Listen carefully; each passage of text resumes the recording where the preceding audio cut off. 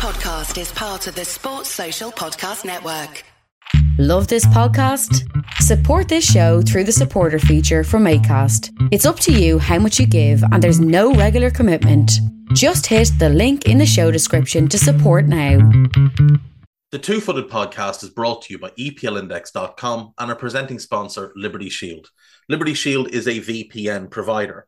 A virtual privacy network allows you to go online, change your location, access things you're geo-blocked from, while keeping your data safe. So, as an example, if you are a UK expat and want access to BBC iPlayer to watch Match of the Day or ITV Hub or all four, but you get that message that says this content is not available in your location, a Liberty Shield VPN gets you around that block, allows you to watch whatever you want on those services while also keeping your data safe. And it goes further than that. It allows you to open up Netflix's entire library by just changing your IP address. Liberty Shield is the #1 rated VPN provider on Trustpilot with 5-star ratings across the board. So go to libertyshield.com right now, use the code EPL25 and get either the hardware package or the software package. The hardware package is a router that you plug into your existing router, and any item you want to change the IP address on, be it your phone or your television, you connect that to the new Liberty Shield router. All other items can remain connected to your existing router. There's also a software package, which is instantly downloadable to your device, and you can get using straight away. Again, libertyshield.com, EPL25 for 25% off at checkout. We're also brought to you by Home of Hopcroft, a giftware and homeware company located in Scotland but shipping worldwide. Check out homeofhopcroft.co.uk and do check out the EPL Index and Anfield Index shops, which you'll find on Etsy. Use the codes EPL10 or RED10 for 10% off at checkout. And lastly, do remember to check out A Tad Predictable, hosted by Tadiwa. That podcast is on this feed before every Premier League match week. And then the EPL Roundtable, hosted by Kevin DeVries, on its own EPL Roundtable feed. So just search EPL Roundtable in your podcast device. And that's out after every match week. Now, on with the show.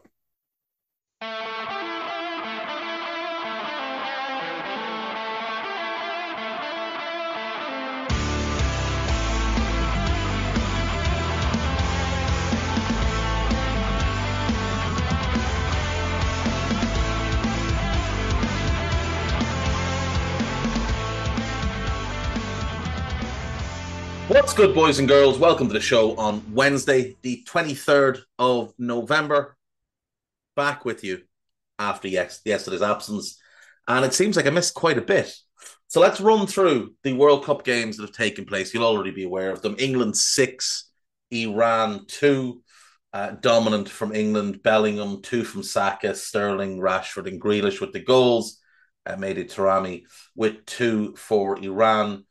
The most notable thing in this game was the injury to the Iran goalkeeper, Berenvand. Got hurt. The game is stopped for over 10 minutes, and somehow he's allowed to play on. And then obviously within 2 minutes, he has to go off.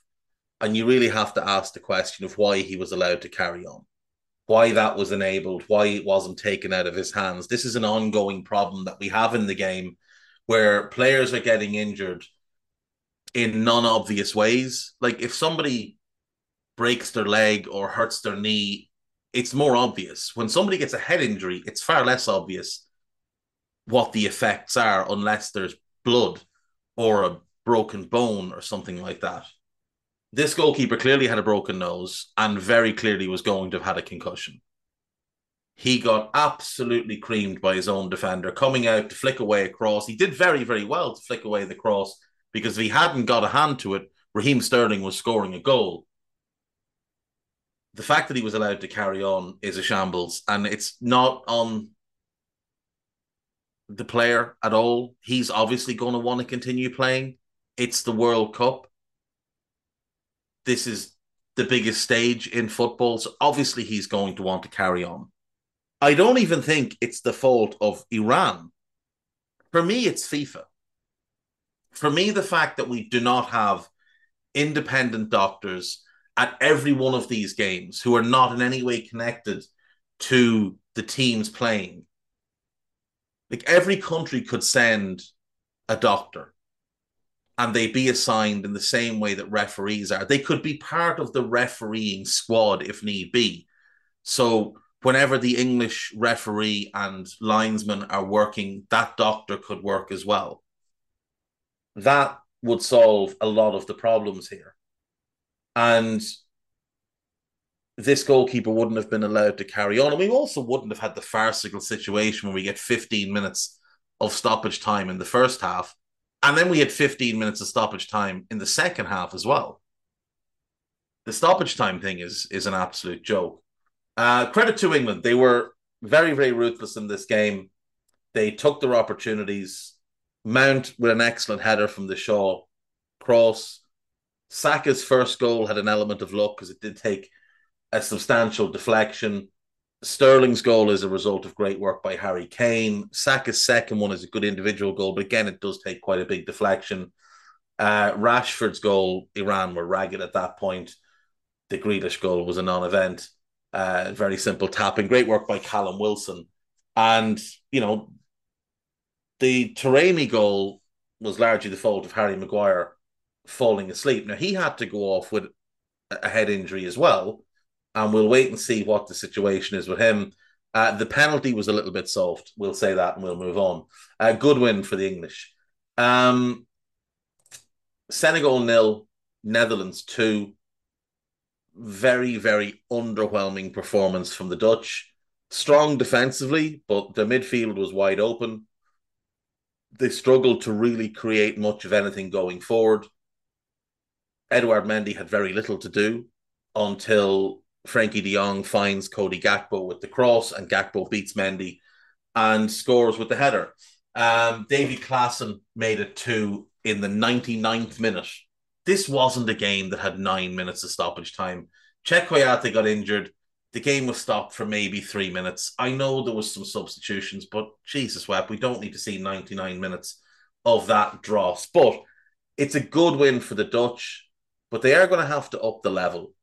Now, it feels to me like the Dutch could improve significantly with in-squad changes. So Matthijs de Ligt had an absolute stinker. Couldn't deal with Ismail Assar at all. Jurrien Timber would be a big improvement in that role on the right-hand side of a back three. I don't know what's going on with de Ligt, but he has lost a significant amount of pace. Now, I know he's had some injuries over the year, but they've largely been upper body injuries. He had a bad shoulder issue. I know he had a knee issue, but the shoulder issue was the one that kept him out for the longest. I don't know when he lost all his pace, but he can't play in a flanking role in the back three. Whereas Jurrien Timber was born for that role. That is the ideal role for him. I wasn't impressed at all with Denzel Dumfries. I thought Jeremy Frimpong would have been an improvement there. I don't really understand how Steven Berghuis is starting, considering you've got Martin de Roon and you've got Theon Koopmeiners in the squad, both of whom are significantly better players. You've got Kenneth Taylor in the squad, who's a significantly better player. They left a couple of really good midfielders at home, which I think is going to hurt them a bit. And Daley Blind is a left wing back. I know the other options aren't great, but he's a good player. He's not a wing back, though. I know the idea is that it means they can flex into a flat back four when they have possession.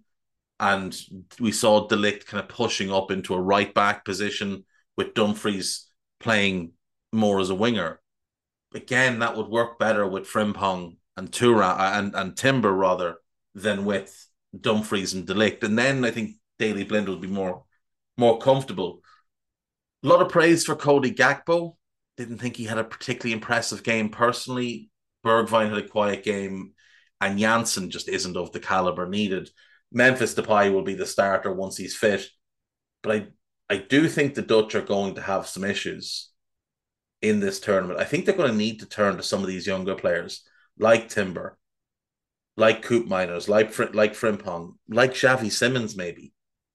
like Kenneth Taylor. These players can improve the team if the manager trusts them. Now, I was impressed by the fact that he went with Noppert in goal, who'd never played a senior international game. And I thought he played well. He made a couple of good saves. He wasn't called on to do a lot, but what he was asked to do, he did very well. The Dutch are going to win this World Cup by being strong at the back. That's their only chance. They cannot win it if they concede goals. So they've got to lock that defence down, and the best way to do it is going to be to get Jurriën Timber in for Matthijs de Ligt, because that extra pace and aggression will be a big key factor for them. For Senegal, it's obviously not the start they wanted, but they still have opportunities. They can still beat Qatar, as you would expect they would, and the Ecuador game is the big one. They've now got to beat Ecuador in all likelihood, and that's going to be a tough ask. USA versus Wales. I thought it was a really poor game of football. I did. I thought it was a really poor game of football. I thought Bale was awful for 81 minutes, and then he wins a penalty out of nothing. Timothy Weah had put the Americans one up. Was a little bit surprised by his inclusion, if I'm being honest, because he hasn't been impressive at club level for the last couple of years. The midfield was as expected. The defence was as expected. Pulisic was as expected. Sargent was understandable for the work rate. But Weah was a surprise, but he rewarded the coach with the finish. The Welsh were just really poor. And it speaks volumes that, bringing on Kiefer Moore made them look a better team. Maybe they just need to do that. Play long ball, Route 1 football, and hope for the best. They will not be a threat to England, though they will get right up for that game. So it'll be an interesting one. As things stand, I think the Americans will probably go through in second place. I thought they'd finish bottom. Genuinely, I thought they'd finish bottom. But they were the better team in this game. And I think the talent will speak out. I think they'll beat Iran because Iran looked particularly poor and got really, really ragged in that game against England. Yesterday, then, we had 4 games. And one of the biggest shocks in World Cup history, Argentina 1, Saudi Arabia 2. I don't imagine anybody picked this scoreline.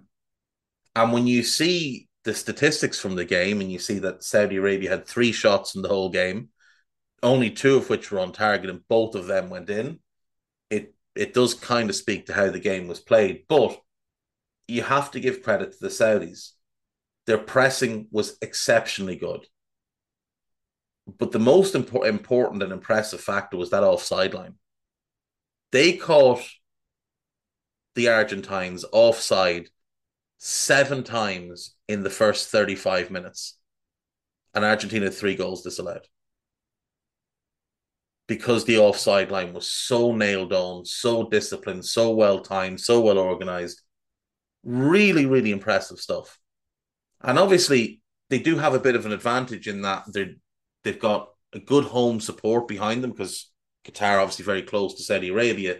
And the temperature, their players haven't had to adapt at all. Their players are used to playing in this type of climate. So credit to them. Incredible win. Messi had put Argentina 1 up on 10 minutes after a bit of an iffy penalty. Al-Shiri and Al-Dazari with the goals.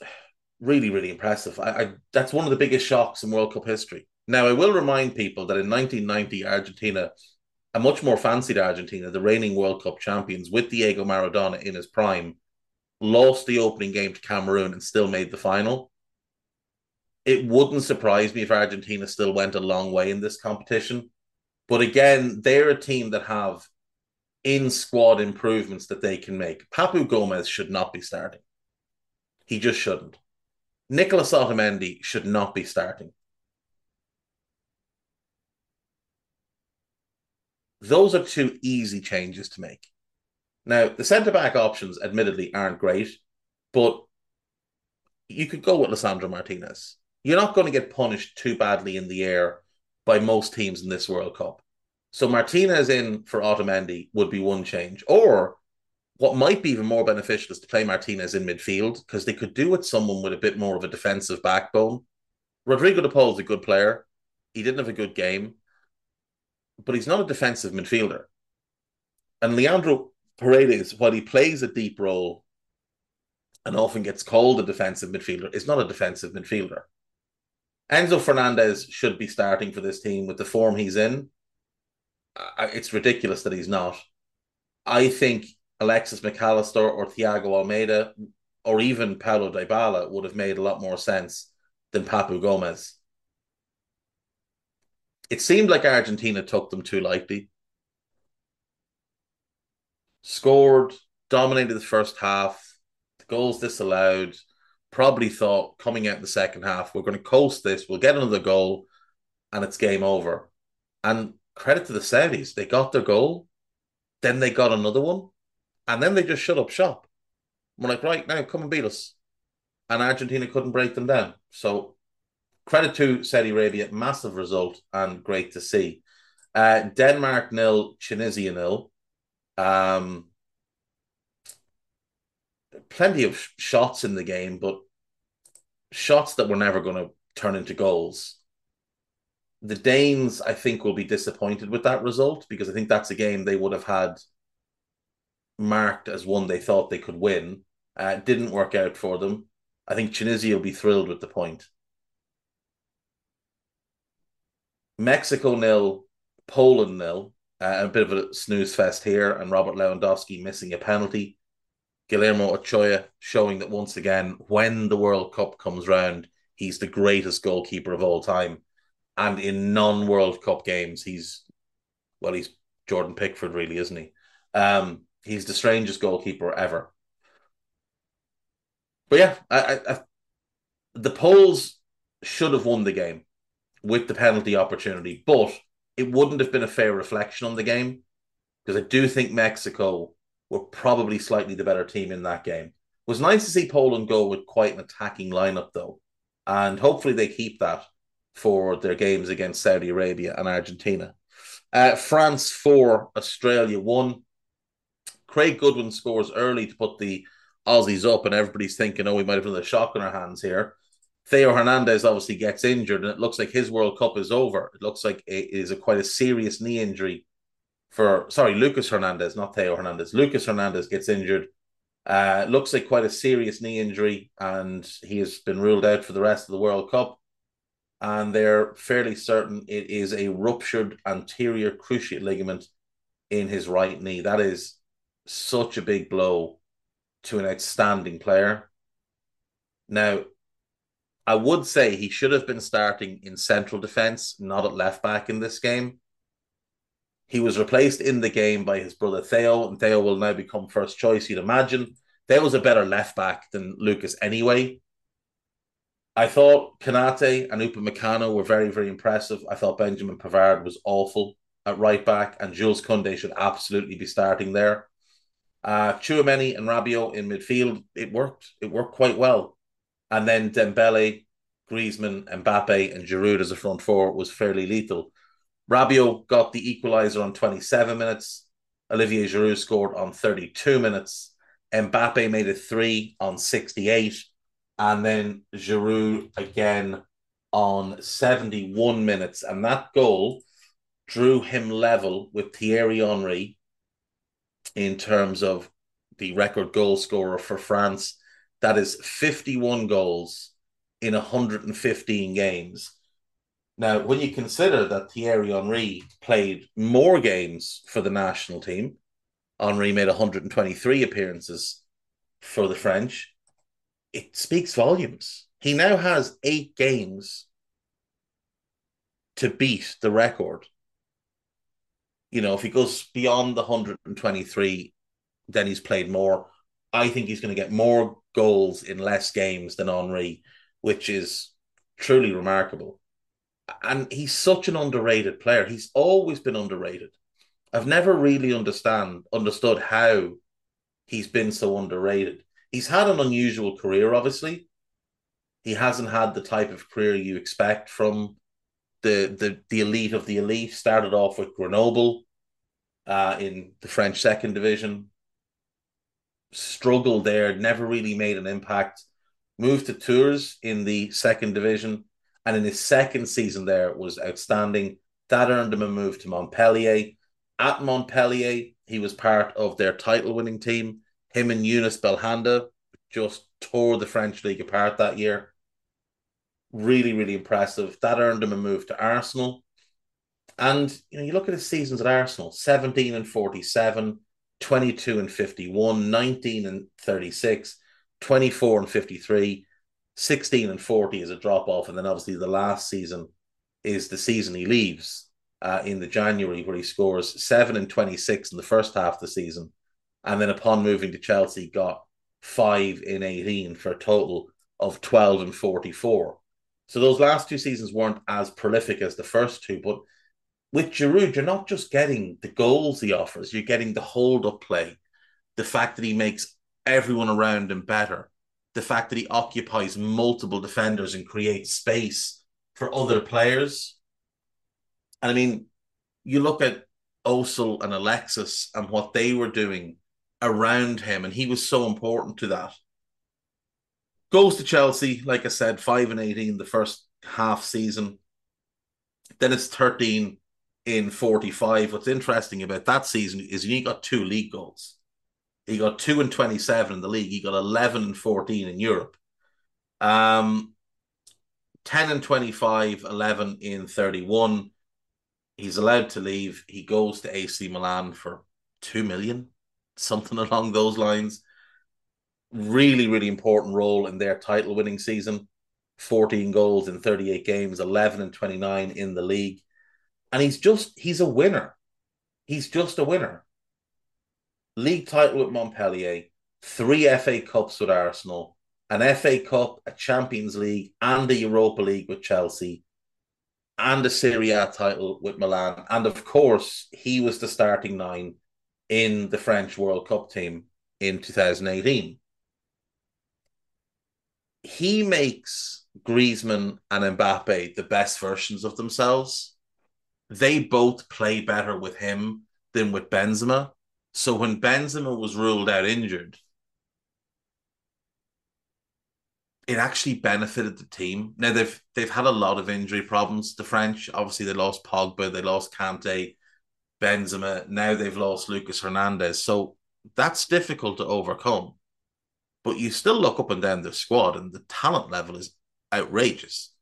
But he's vital to them.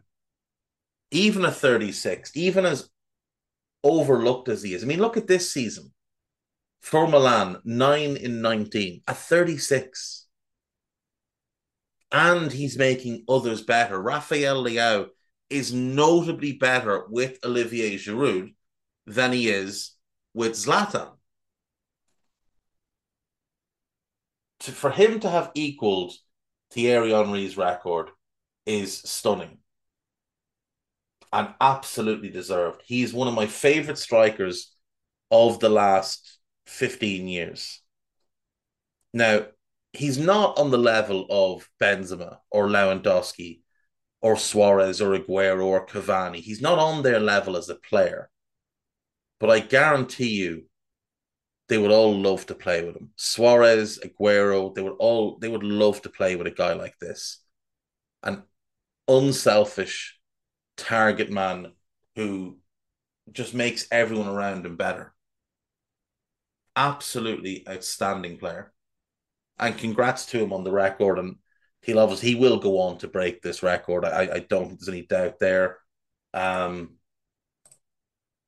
it will be fully deserved. It will be fully deserved. Great win for the French. Good for them to make a bit of a statement in their opening games and hopefully work out some of the kinks. They've got Varane to come back in as well. Be interesting to see which centre-back drops out. I thought Konate defensively was the better of the two. Upamecano is more of a progressor. But when you bring back in Theo Hernandez as the starting left-back, you don't need Upamecano as much as a progressor because Theo can do that. Koundé will improve them at right back. And that front four, Dembele, Griezmann, Mbappe, Giroud, that is going to be really tough to stop. Really, really tough to stop for any defence. If Tchouaméni stays fit and plays at his best level, that midfield is capable of matching anybody. And They're strong at the back. The goalkeeper's a question mark. Hugo Lloris is a question mark. He will make one big error in this World Cup. It's just about how they overcome that. Or can they overcome it?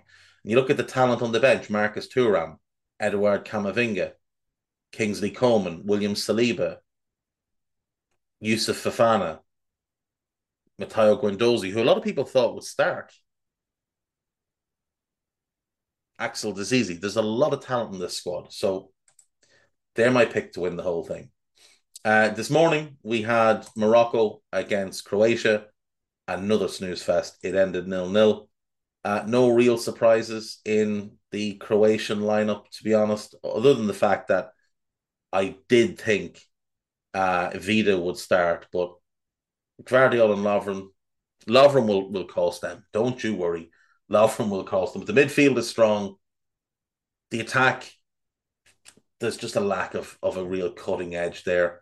But they've got talent to bring off the bench, the likes of Orsic, the likes of Meyer, Pasalic. There just isn't a real goal scorer in the squad, and that, I think, ultimately, along with Lovren's absolute certainty to make chaotic mistakes, is what will cost them. Really nice to see Juranovic playing at right back. He's been outstanding for Celtic since joining, and I would expect that in the summer he will leave Celtic for a significant amount of money because he's a very, very good player. Going on right now, we have Germany versus Japan. There's currently 1-0 to the Germans. Ilkay Gundogan has just scored from the penalty spot. Nauer, Sula, Rudiger, Schlotterberg, Rom, Kimmich, Gundogan, Gnabry, Muller, Musiala, Havertz. Leroy Sané has a bit of an injury, and that's a concern for the Germans. They will need him if they want to progress and do well in this tournament. Later today, we have Spain versus Costa Rica. That's the 4 p.m. kickoff, and then Belgium-Canada is the 7 p.m. kickoff. That should be a decent game, Belgium versus Canada. So that's where we stand with the World Cup right now. I think England obviously will be very pleased with how they've started, as will the French. The Dutch, I think obviously they'd be happy with the win, but there's definitely some little things they need to work on. I think Denmark, Poland, and Croatia will be disappointed with their draws. I think Argentina will be devastated by that defeat. And it'll be interesting to see how they bounce back.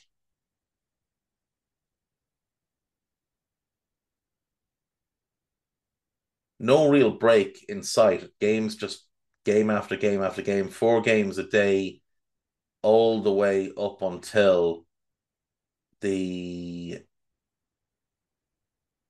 4 games a day up until the end of this group stage. Now, when it gets to the final game of the group stage, obviously they're going to do where both group stage games take place at the same time. So we're not going to have the option of watching the 4 games in a row. You'll have to pick in the 3 o'clock and 7 o'clock slots, which isn't a bad thing. Isn't a bad thing at all. Right, what else have we got then? Manchester United are for sale. There we go. There's a bit of big Premier League news. Manchester United are open to a sale or open to investment.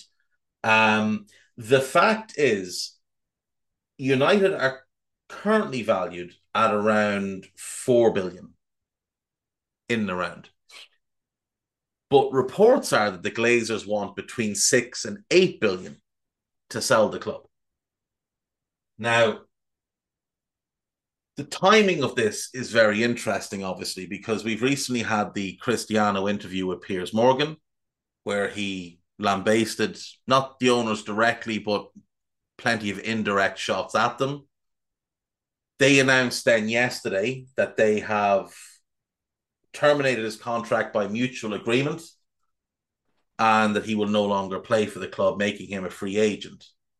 Immediately after that, news comes out through The Athletic that they're open to selling, but the asking price is way above what the club is actually worth.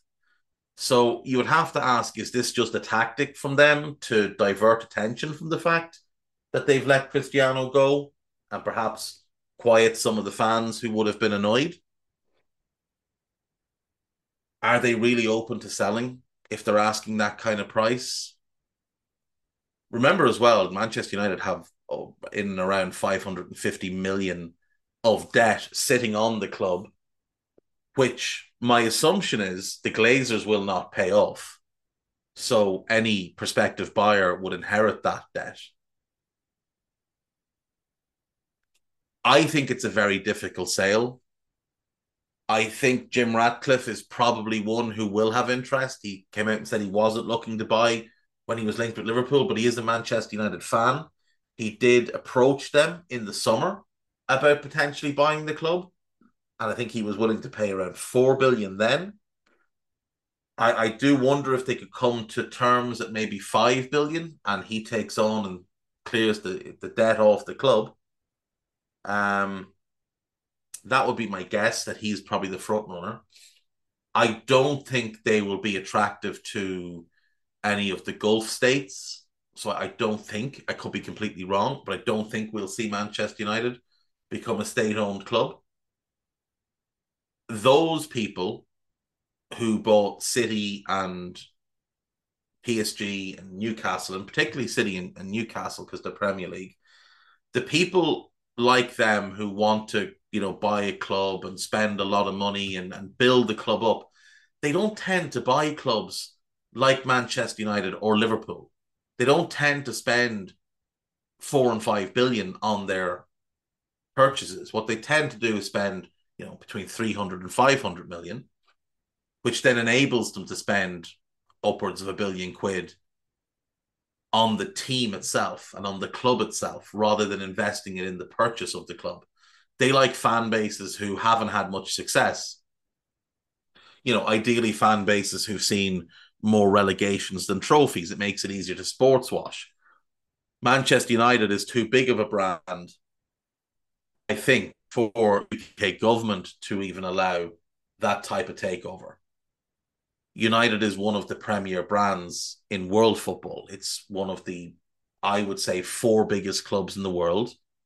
I think you go Real, Barca, United, Bayern. They're the super clubs. Then the next tier is your Liverpools, your AC Milans. I don't include the sports washed, falsely inflated clubs in that type of category. Like, for example, there's also some reports that PSG could be for sale. And again, the asking price mentioned there is 4 billion, but PSG is not worth 4 billion. Liverpool and United, nothing is worth 4 billion, but Liverpool and United, you can make a legitimate case that their entity is worth 4 billion.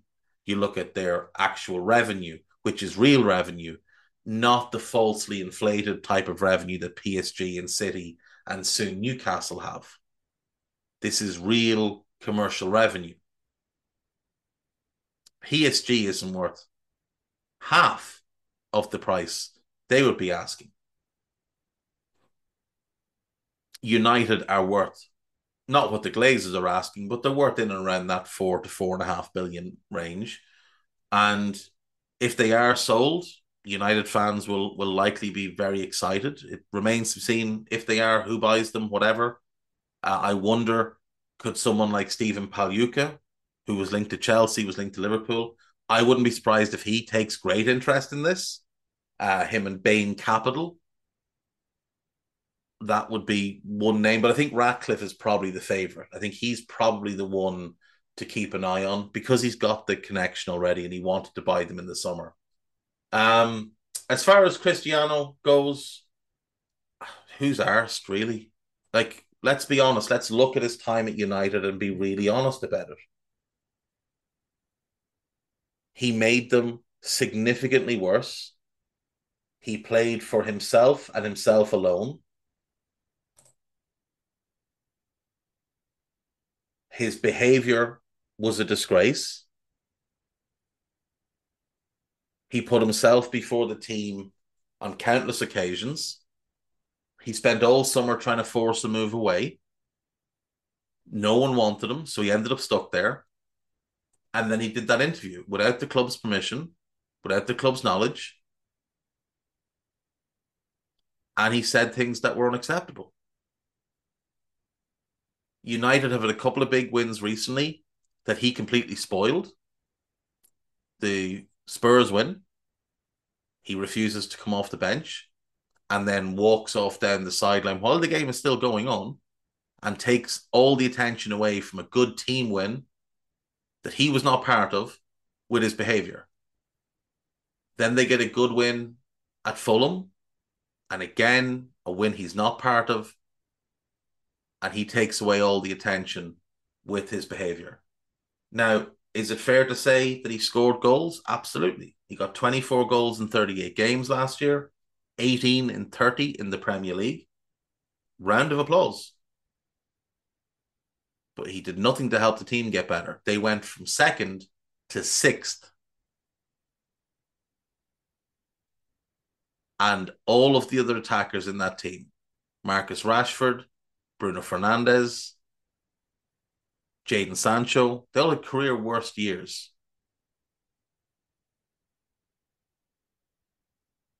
He was allegedly going to be a role model for these young players. Well, it looks like Mason Greenwood's the only one who inherited any of his behaviours and characteristics. United are well shot of him. The league is well shot of him. And nobody should miss him. As simple as that. We'll do the gossip, then we'll take the break. When we come back, we're going to talk about Aston Villa. But before we get into that, I did see some very sad news that David Johnson, former Liverpool and Everton striker, the first man to score for both clubs in a Merseyside derby, has passed away aged 71. He had been suffering from throat cancer and unfortunately has been unable to win that fight. A Liverpool great, played a very important role in a lot of success. 8 appearances for England, 6 goals. Like, you'd wonder why he wasn't capped more often, considering international football very clearly suited him very, very well. Played for Liverpool from 76 to 82, having joined from Ipswich. He initially came through the Everton Academy. He's a local boy, came through the Everton Academy, played for them for 3 years, went to Ipswich, went to Liverpool, went back to Everton, and then kind of bounced around a bit, had a loan at Barnsley, played for Man City, Tulsa Roughnecks, Preston North End, Barrow, and Naxar Lions in Malta. 8 caps, 6 goals for England. Won the Texaco Cup with Ipswich, won 4 league titles, 3 European Cups, 2 League Cups, and a Super Cup with Liverpool, was in the PFA Team of the Year in 1980. A tremendous player and a big, big loss to the footballing community. Let's get the gossip in. We have, I think, 2 days worth to get through, so we'll do yesterday's first. Tuesday. Liverpool will monitor Declan Rice's performances at the World Cup before a possible summer bid. Chelsea are interested in signing Rice and Bellingham, but could have to pay up to 280 million to land the England midfielder. See, I wouldn't touch either of them because they're both going to be so drastically overpriced. Pep Guardiola is close to agreeing a new contract through the summer of 2025 with Manchester City, so a 2-year extension. The Athletic reported that yesterday. Remains to be seen when and if it gets signed. Serie A sides Inter Milan and Juventus are battling to sign Christian Pulisic. I doubt it. Atletico Madrid will allow João Felix to leave the club on loan after receiving no offers for the want-away forward, who has been linked to Manchester United and Paris Saint-Germain. Everton and England's Jordan Pickford and Spanish duo David Raya and Robert Sanchez are interesting Spurs as they seek a long-term replacement for Hugo Lloris. Sign none of them. That's my advice. Sign none of those three. Seriously, none of those three. Chelsea are close to completing a deal for Christopher Nkunku that will see him join in July.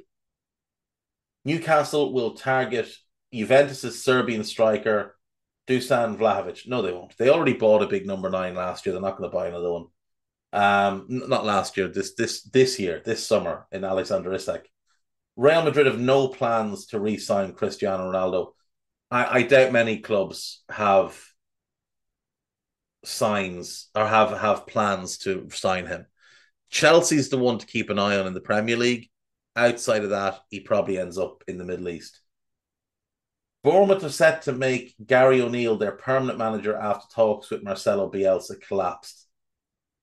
Interesting. O'Neill wants Neil Critchley to become his assistant. Neil Critchley obviously was Steven Gerrard's assistant at Villa this year since Michael Beale left to go to QPR, and it was not good with Critchley and Gerrard. So I said at the start of the season, I think Bournemouth go down. I don't see any change to that at all. Spain midfielder Marco Asensio's contract with Real Madrid ends in the summer, but he hopes he can agree a new deal. Former Real Madrid boss Zinedine Zidane has agreed to succeed Didier Deschamps as France manager after the World Cup. That would not be a surprise. Former Burnley manager Sean Dyche is interested in speaking to Rangers. Please don't, Sean. Please don't. I've defended you. I can't defend you if you do that. Paris Saint-Germain have sent scouts to watch Gabriel Martinelli. Tottenham are considering a move for Ruslan Malinovsky. They've been considering a move for him pretty much since Conte got there. Bayern Munich have been asked by a number of clubs, including Arsenal, about Leroy Sané's situation, but the Bundesliga club do not want to sell. That Sean Dyche thing, it's Wayne Vesey, so almost certainly spoofing. Today's gossip then.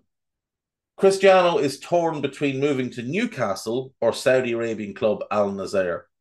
I would guess he only has one choice, and it's not Newcastle. Manchester United have saved about 15.5 million in wages. Jeez. 26 million a year they were paying him to not play well. Manchester United's market valuation rose by 17% after owners, the Glazers said they are considering selling the club. This might just be a very smart move. It might just be a very smart move. Don't be surprised if they just sell some of their shares and don't sell the club. Chelsea are set to open talks over Cristiano as co-owner Todd Boehly seals the appeal of signing him in a free transfer, although Graham Potter is less convinced. I assume that's coming from Ben Jacobs, so it'll be spoofing, of course. But it's well known that Boehly wants him because Boehly's an idiot. Chelsea and Newcastle have distanced themselves from a move from Cristiano. Inter Miami are understood to be looking elsewhere. Cristiano's goals during his time at the club cost Manchester United 1.2 million each. AFC Crew, who play in the 14th tier of the English football pyramid, have offered him a club record £35 a week, which would make him the highest paid player at the club. At that level, I would guess the only paid player at the club. Arsenal are considering a January move for Danilo of Palmeiras. Newcastle are willing to pay 10 million in January to sign Marcus Thuram. That would be a good signing. That would be a very good signing. Borussia Dortmund striker Youssoufa Moukoko is in talks to remain at the club amid interest from Bayern Munich, Manchester United, and Liverpool. Manchester City manager Pep Guardiola, 2-year contract. Aurelien Tchouameni says Liverpool made the first move for him, but it was intent on moving to Real Madrid. He's actually lying. Netherlands forward Memphis Depay says he's uncertain of his future at Barcelona, having emerged as a target for former club Manchester United. United aren't going to sign him back, let's be honest. A Barcelona advisor has hit back at the suggestion that Manchester United target Frankie de Jong. Oh, sorry.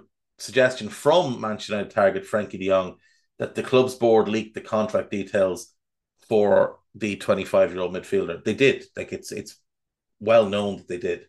So they can lie about it all they want. It is the fact of the matter. Right, we will take a break. And when we come back, we're just going to have a quick chat about Aston Villa. It's still 1-0 in the Germany-Japan game. Game is at half-time stage. See you in a sec.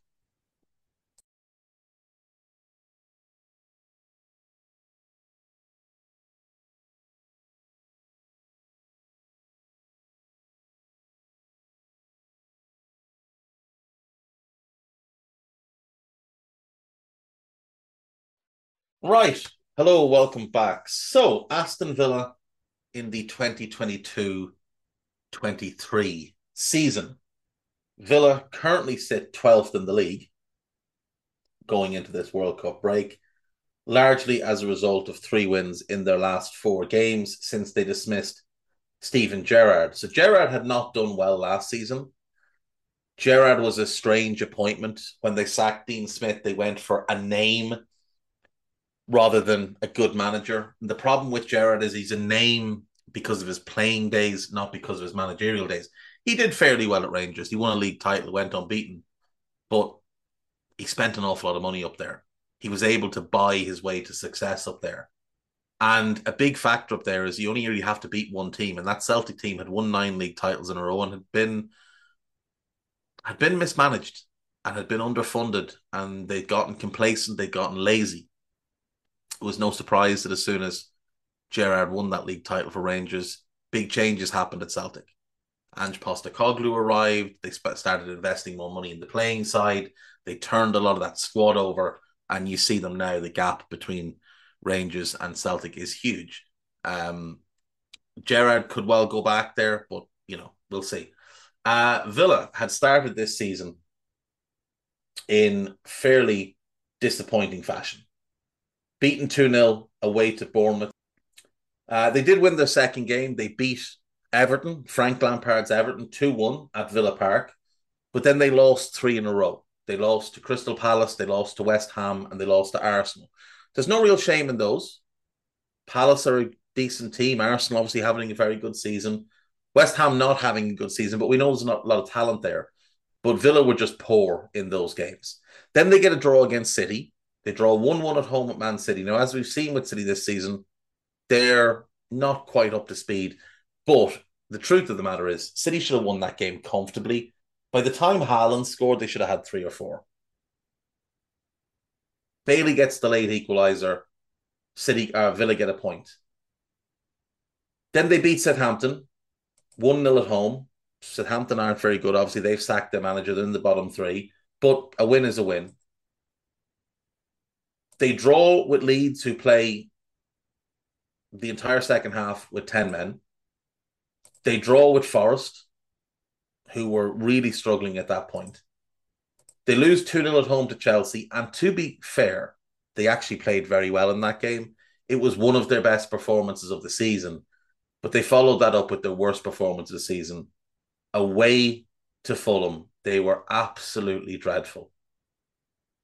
Absolutely dreadful. Now, the Douglas Luiz red card, which was then rescinded, was a big turning point in the game. It was 1-0 at that point, but Villa had been awful. They sacked Gerrard. Caretaker manager comes in. They win 4-0 at home to Brentford and then go and lose 4-0 away to Newcastle.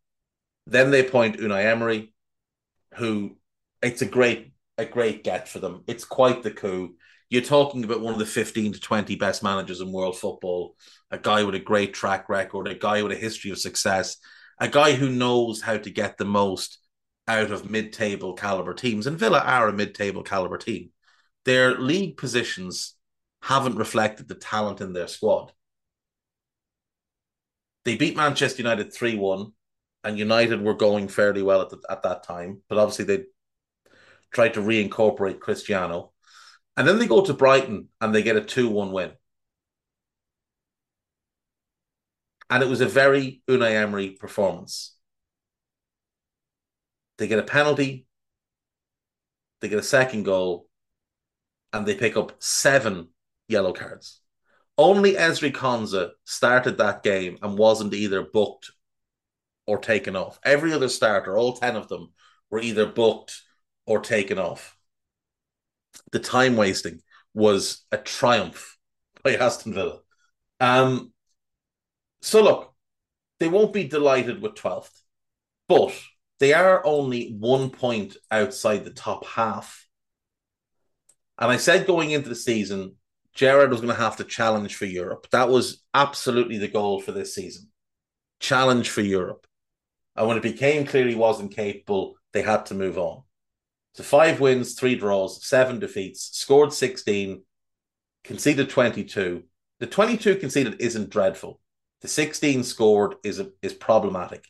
There's more talent in that squad than 16 goals in 15 games. So -6 goal difference. But 1 point behind Palace in 11th, Brentford in 10th, and Fulham in 9th.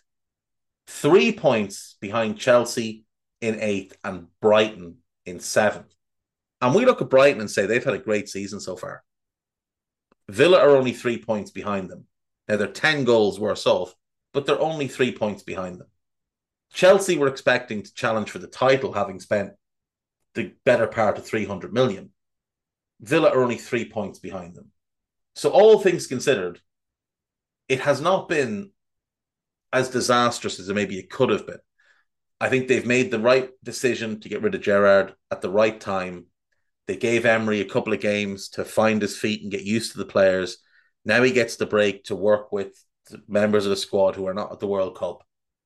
And I think we will see a good version of Aston Villa coming out of this break. What I would say is, I still think there's decisions that need to be made within that club, within the hierarchy. I think Purslow needs to go. Now, there is some Liverpool bias in that because he was a big part of the problem at Liverpool. But I just don't think he's any good. And he went outside of the normal hiring process to bring Gerrard in. Gerrard was his guy. And Gerrard failed spectacularly. So surely Purslow has to feel the heat for that. I'm not 100% sold on the job being done by their director of football, but he's going to have to prove himself now over the next couple of windows. They do need to bring in a couple of players in January, in my view.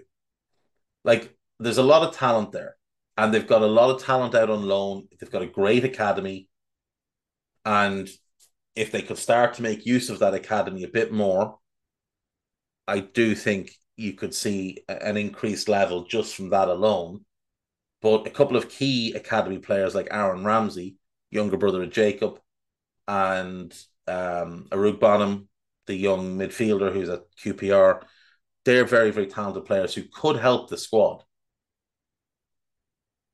When we look at the goalkeepers, Emi Martinez is very good. He's had an iffy season, but he is very good. Robin Olsen's a decent goalkeeper, but he has been disastrous this season for Villa.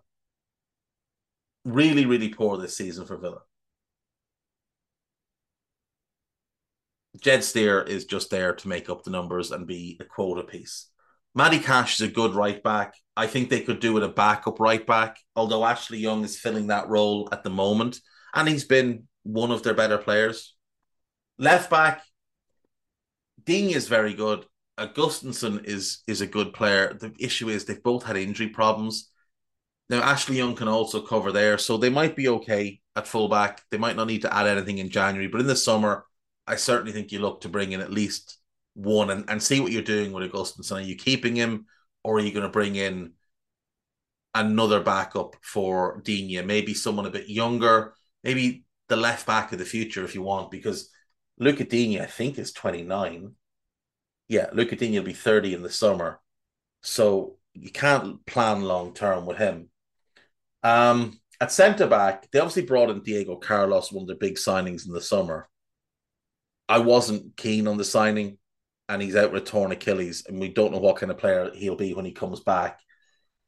Ezri Konsa, 2 years ago, was one of the better defenders in the league. he's played with Mings too much and it's had an effect and it's dragged his level down. But I still think with a good partner, he can be good. Mings is terrible. And no runs of 3 and 4 games of decent form are going to change that. Callum Chambers had a good start when he first joined Aston Villa and has been a train wreck since. Jan Bednarek has barely played, but he's a solid centre-back. They probably don't need to address that area in January. Carlos might be back in like February, March. You can ease him back in, but I'd be looking to play Bednarek a bit more in the short term. In midfield, they're going to play a double pivot. I believe it's going to be Douglas Luiz and Boubacar Kamara. I think that's a really strong pairing. I think they could probably do it, looking at one depth piece, but they might look at some of the younger players and say, well, we have him to come back, so we don't want to block their path. So, while you have, to be fair, they did sign Leander Dendoncker, didn't they? He's just barely played. So they've got Dendoncker. So that's okay. If they've got those three, they can call on Morgan Sanson when needed.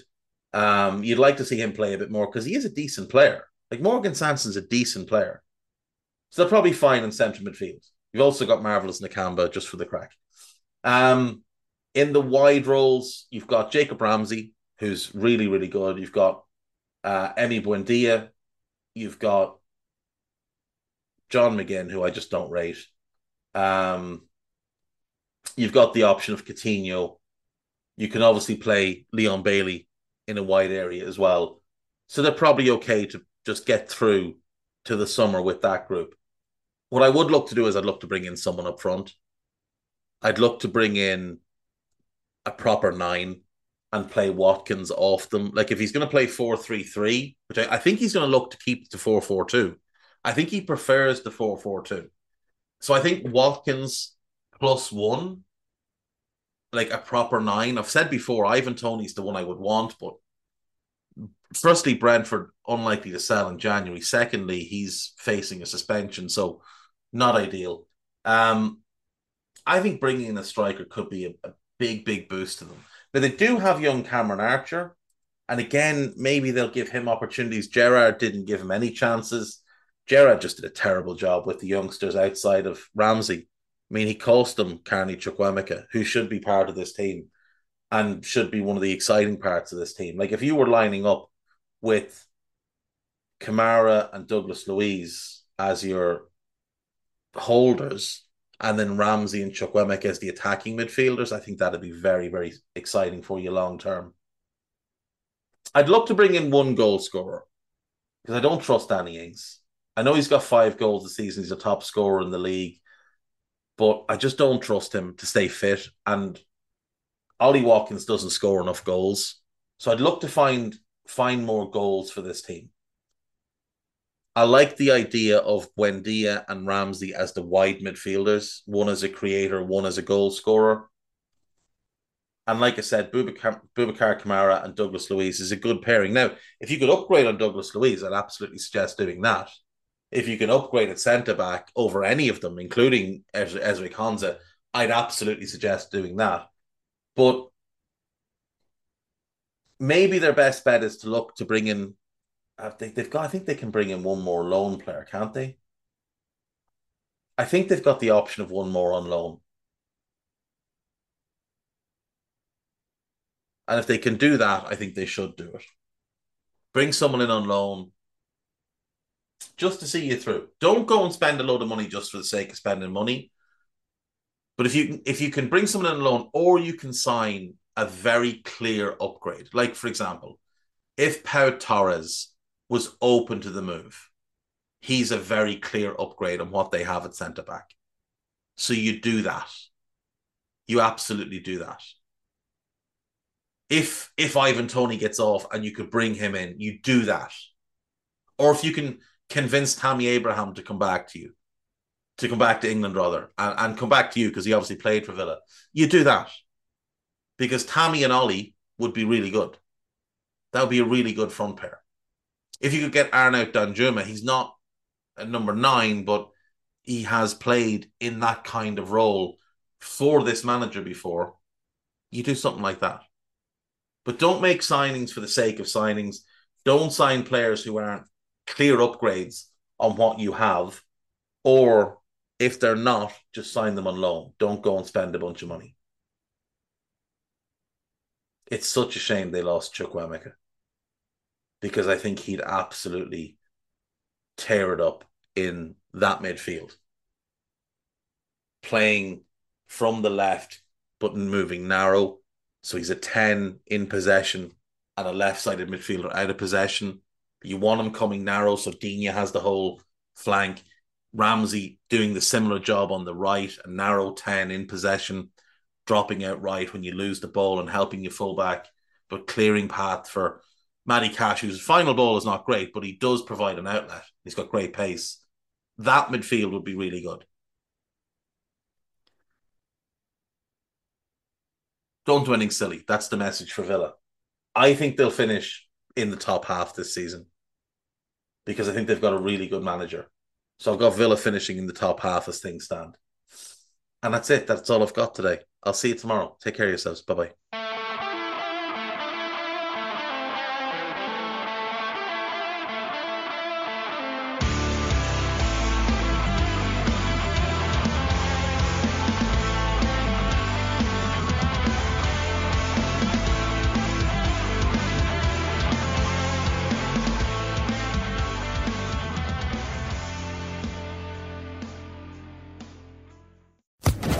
Social Podcast Network.